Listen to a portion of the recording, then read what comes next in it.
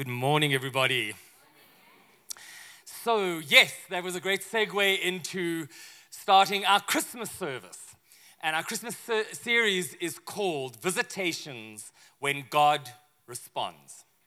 And really, the celebration of Christmas is exactly that. It's remembering a time when God responded to the greatest need the world had ever had. And that's not just a once-off event that happened 2,000 years ago, because the same God is available to you and I today in this Christmas season to come and visit us in our space of need. If you look up the word visitation in the dictionary, it's going to tell you that it means the appearance of a divine or supernatural being. And most typically, if you read the Bible, it would come through angelic visitation. Angels are messengers of God. He uses them to send his messengers, to release his blessings. That message would often come to an individual, but it could also come to groups of people or even to nations. And if you read about visitations in the Bible, you will see that there are many different responses that are made to a visitation of God. Some of them are bad, and some of them are good. But when we see people responding to their visitation in a good way, we immediately see obedience taking place.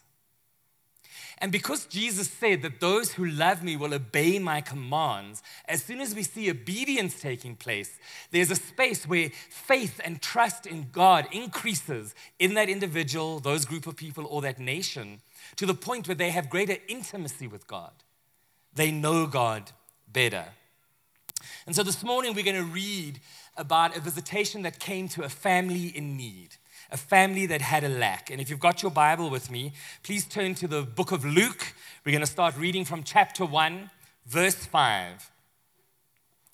In the days of Herod, king of Judea, there was a priest named Zechariah of the division of Abijah, and he had a wife from the daughters of Aaron, and her name was Elizabeth. And they were both righteous before God, walking blamelessly in all the commandments and statutes of the Lord. But they had no child because Elizabeth was barren, and both were advanced in years. Now, while he was serving as a priest before God when his division was on duty, according to the custom of the priesthood, he was chosen by lot to enter the temple of the Lord and burn incense. And the whole multitude of the people were praying outside at the hour of incense. And there appeared to him an angel of the Lord standing on the right side of the altar of incense. And Zechariah was troubled when he saw him, and fear fell upon him. But the angel said to him, "Do not be afraid, Zechariah, for your prayer has been heard, and your wife Elizabeth will bear you a son, and you shall call his name John. And you will have joy and gladness, and many will rejoice at his birth, for he will be great before the Lord. And he must not drink wine or strong drink, and he will be filled with the Holy Spirit, even from his mother's womb. And he will turn many of the children of Israel to the Lord their God. And he will go before him in the desert in the spirit and power of Elijah, to turn the hearts of the fathers to the children, and the disobedient to the wisdom of the just, to make ready for the Lord a people prepared." And Zechariah said to the angel, "How shall I know this? For I am an old man, and my wife is advanced in years." And the angel answered him, "I am Gabriel. I stand in the presence of God, and I was sent to speak to you and to bring you this good news. And behold, you will be silent and unable to speak until the day that these things take place, because you did not believe my words, which will be fulfilled in their time." And the people were waiting for Zechariah, and they were wondering at his delay in the temple. And when he came out, he was unable to speak to them, and they realized that he had seen a vision in the temple. And he kept making signs to them and remained mute. And when his time of service was ended, he went to his home. After these days, his wife Elizabeth conceived. And for 5 months she kept herself hidden, saying, "Thus the Lord has done for me in the days when he looked on me to take away my reproach from among the people." And the story of Zechariah and Elizabeth is essentially a story of hope. I believe that it's an object lesson that teaches us as human beings how we lose our hope, what hope actually costs us, and how we can have our hope restored. Now, every single visitation is a surprise. It's this moment where God just breaks into our human experience, just interrupts our lives with his manifest presence. We cannot know that they're going to happen. We cannot expect them. And we know for certain that Zechariah really saw an angel, because with every single visitation in the Bible, the very first thing the angel always says to a person is what? Do not be afraid. If you haven't found yourself lying on the floor fearing for your life, you may not have seen an angel. You may have perceived one, but you have not seen one. And so, yes, it must have been shocking and surprising for Zechariah as he was just going about his business to suddenly see an angel standing beside the altar. But as we read the story, I think what we start to realize is that way more shocking and surprising to Zechariah is the message the angel brings him. Because the angel says, God has heard your prayer. It starts off in the beginning saying that Zechariah and Elizabeth were righteous people, that they upheld the statutes of God. Zechariah is a priest. But even he, in that moment, is not expecting the answer to his prayer. They're old. I think they've given up already. And so I think the message of the angel was way more shocking to him than just the appearance of the angel. That your old wife, in your old age, you're going to have a son. She's going to bear a baby boy for you. And then we see Zechariah's response. There really are a few different responses Zechariah could have made at this moment, aren't there? The first one is he could have just fallen on his knees and said, thank you, Jesus. Well, God. Jesus was about to come in a little while. Thank you, God. Yes, thank you. We knew this day would come. He could have believed the message. We would understand as human beings if he was like, wow, that's amazing. I've just got a question or two. We would have even understood if he was like, wow. And in his heart, he was going, I don't know how that's possible. He had a little bit of doubt. But sadly, he chooses unbelief. He says, how shall I know this? For I am an old man and my wife is advanced in years. Now, this sounds to me like a very polite way of saying, it's a very religious language of saying, oh, heck no, that isn't going to happen. How am I meant to understand this? How can I receive this? And the angel sees his unbelief. Well, why was Zechariah unbelieving? Like I said, we all think that if an angel came and said, your prayer is answered, all our faith in God would increase. Our hope would increase. We would be better Christians than we've ever been before. But the issue of a supernatural visitation is, where is your heart already? And the problem is, and I believe that as a counselor, I think what was going on with Zechariah is that he had been so beaten down in the failure of his expectation for so long that he had literally internalized disappointment. He just expected to be disappointed. The angel says, you've been praying, but obviously somewhere along the line, they either stopped praying or there was no more faith in their prayers. I guess you do get to a certain age where you don't want to have a baby anymore.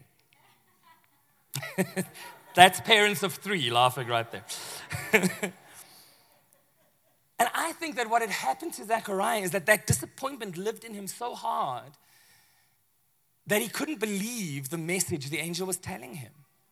And you see, this is what hope costs us. Hope, when we have hope in our hearts, it opens up an opportunity for disappointment.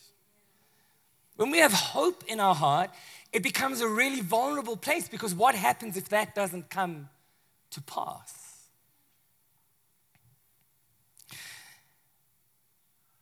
I think that Zechariah started believing that he wasn't good enough. There's a little clue in the last part of what I read where Elizabeth hides herself away for 5 months.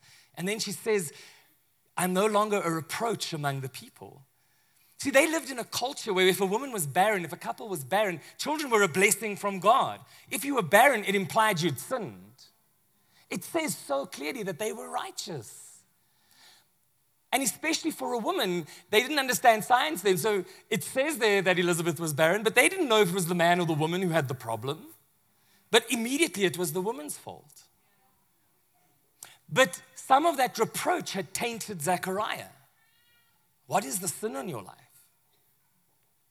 And so I think he started believing he wasn't good enough. And I think he did what so many of us do, and he started believing that he wasn't worthy of blessing or worthy of joy or worthy of love, that he wasn't worthy of God's goodness. I love how excited the angel is. Your prayers have been answered. You're going to have a baby boy. He's going to bring joy to many. You will have joy and blessing, the angel says to him. And he completely doesn't hear that. I think too many of us have this problem. We won't celebrate too hard. We won't get too excited about good news because we feel like the second we do, it's like we're sending a bat signal out into the universe and the enemy is going to see it and just come running for us and steal all of that stuff away. That's called living in lack. And so when that supernatural manifestation hits Zechariah's life, he chooses to reject it. Proverbs 13 verse 12 says this, hope deferred makes the heart sick, but a desire fulfilled is the tree of life. We understand this. We have all of us lived in this space. And Zechariah had internalized the first part of that proverb.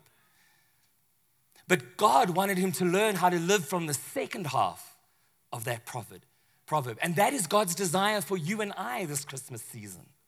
That we will understand how desire fulfilled is a tree of life. It is sweet to the soul.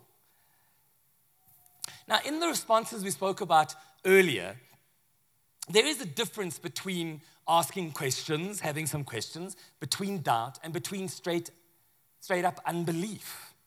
There's a different vocab that comes around them.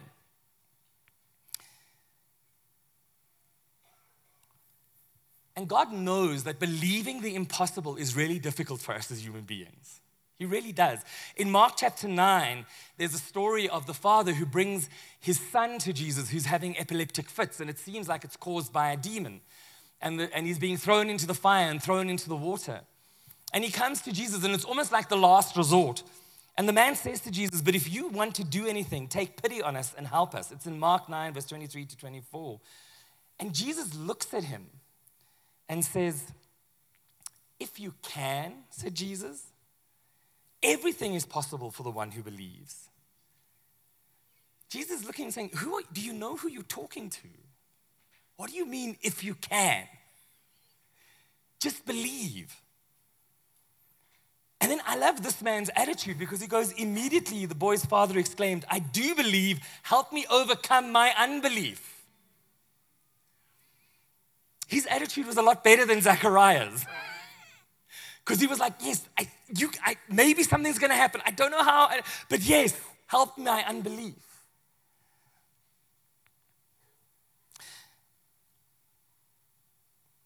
And this is why he is struck dumb.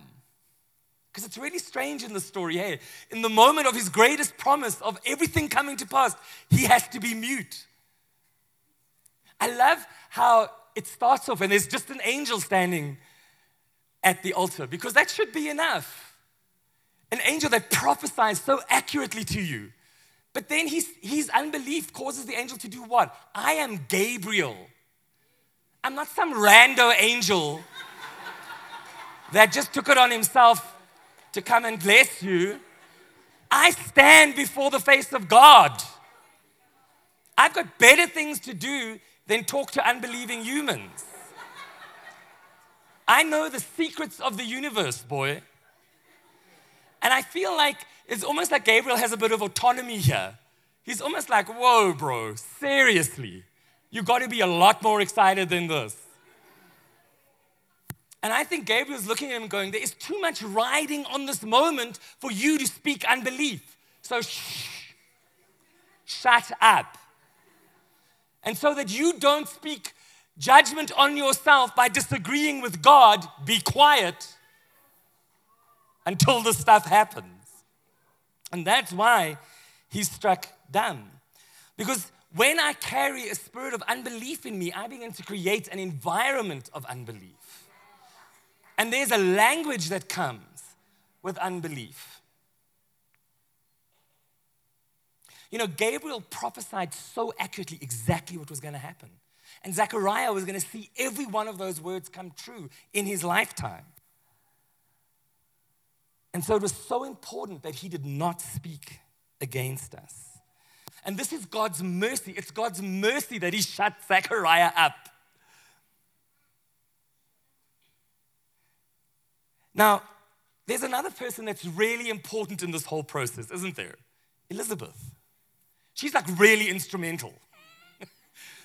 I mean, an angel can speak to a man, but really without a wife, there's no babies. Maybe if Jesus was born from a man, it would be, Christianity would be set forever. But, God put things into motion so they would stay that way. Some of you didn't get that.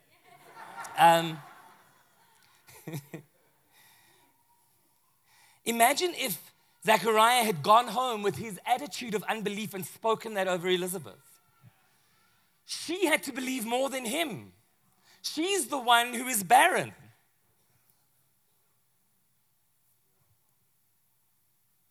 And I think as Zechariah watched Elizabeth receive the truth, conceive that child, carry that child, that's why she hides herself away for 5 months as well, because she's also carrying some of the same stuff he's carrying. She doesn't want to celebrate too prematurely. She doesn't want to tell anybody, because what if it doesn't happen? She's got the same problem. But I think as that baby grew inside of her, her faith grew, her hope grew, her expectation grew. Whatever the pain of hoping was, she wanted this. She wanted this. And having him be unbelieving around her was going to make that so hard. And so he is muted. But I think as Zechariah watched her, something changed in him. As he watched how she received, as he watched how she grew, his faith grew to the point that when he was ready to accept and agree, his voice opened. His voice came back to him. And what does he say? They're debating the name because he wrote down his name is to be John. And the family is fighting, the community is fighting with Elizabeth because she's just a woman. How can she name the baby? But she's saying his name's to be John. And they're saying, no, he has to be called Zechariah. And in the moment that Zechariah agrees with God, that he's willing to agree, his voice comes back to him and he says, he will be called John.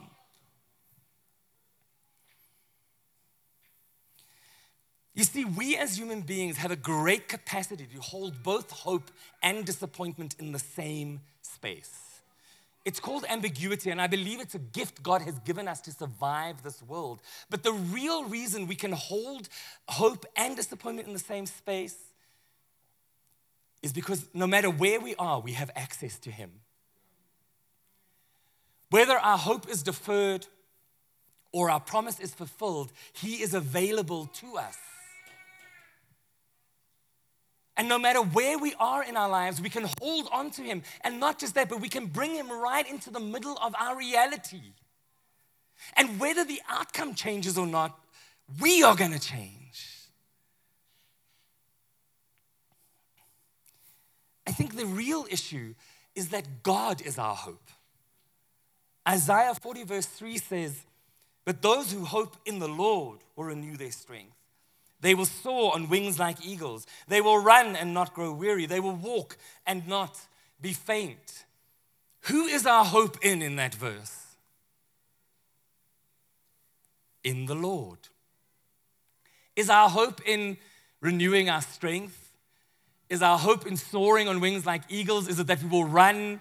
Is it that we will walk? No, our hope is in the Lord. When we hope in the Lord, everything else listed there is the byproduct of that. But this is our problem. This is my problem. I hope more in the outcome than I do in God. Now, here's something else to see. When do you need your strength renewed? It's not a trick question.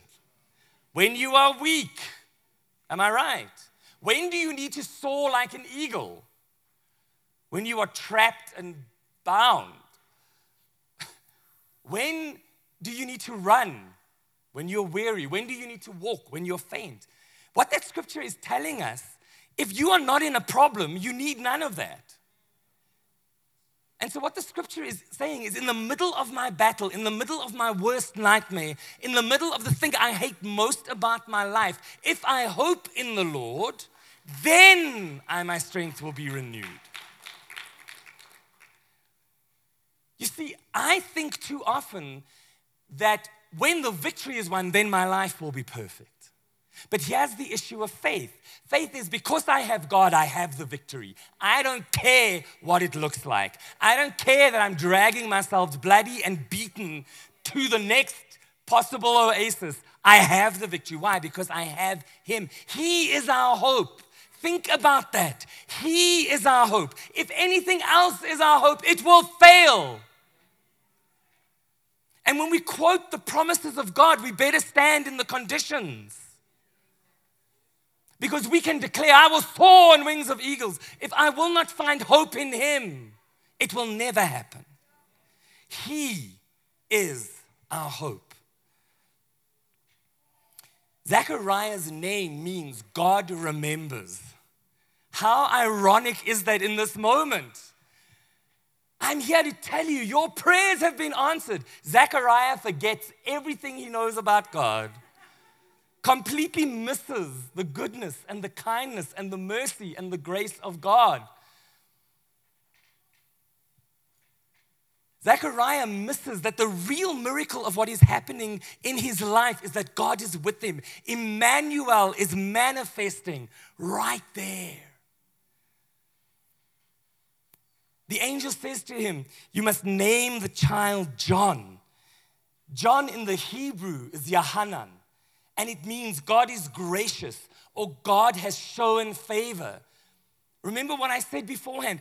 Zechariah had internalized lack. He had internalized, I am not worthy of love or goodness or favor. And yet God has given him a baby boy whose very name is God shows favor. Every single time he called John's name, God proved to him, here's your favor. You are not forgotten, Zechariah.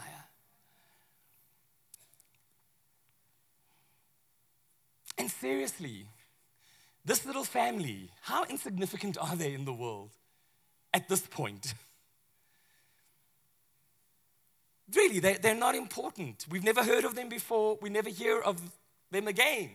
John the Baptist, obviously, we do. But this man and this woman are really insignificant. But God invites them and drags them into the biggest story the world has ever seen. Something that absolutely changed history. And this is our God. God makes a habit, read the Bible, He makes a habit of using the foolish things of the world to confound the wise. One of the prophecies concerning the birth of Jesus, the coming of the Messiah, is found in the book of Micah. It's Micah chapter 5, verse 2, and it says this, but you, Bethlehem Ephratah, though you are small among the clans of Judah, out of you will come for me one who will be ruler over Israel, whose origins are from of old, from ancient times. Bethlehem, nobody knows you. Nobody goes to Nazareth. Nobody goes to Bethlehem. What good could possibly come from there?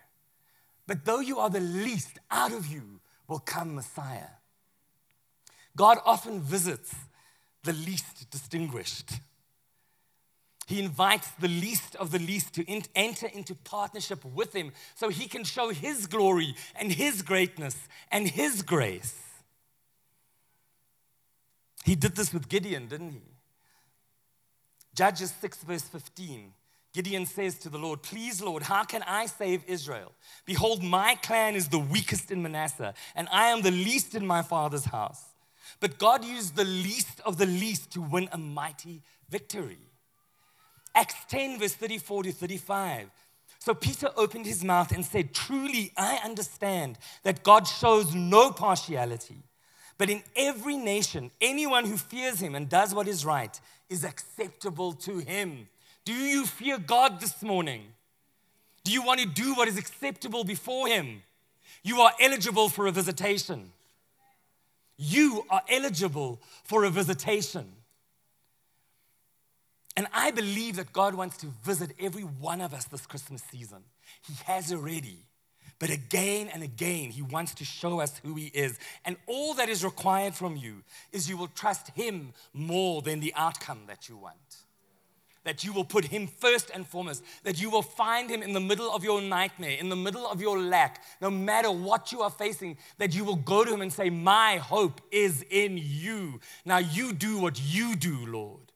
That we don't dictate to him what that outcome has to look like. All that is required is that we choose to believe that his goodness will forever be greater than our disappointment. I'm not even being prophetic when I say that there are people who are disappointed in this room, because this has been a year and you are human beings who have lived this year. There's some of you are disappointed. Are we going to be like Zechariah and let our disappointment deny us our visitation? Or are we going to deal with that disappointment, cry it out before the Lord, and see him as good and loving? And lastly, all that is required from us is that we open our hearts to believe, even if we have to ask him to help us in our unbelief.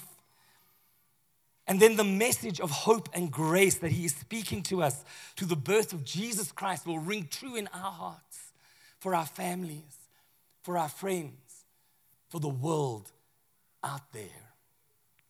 Let us pray.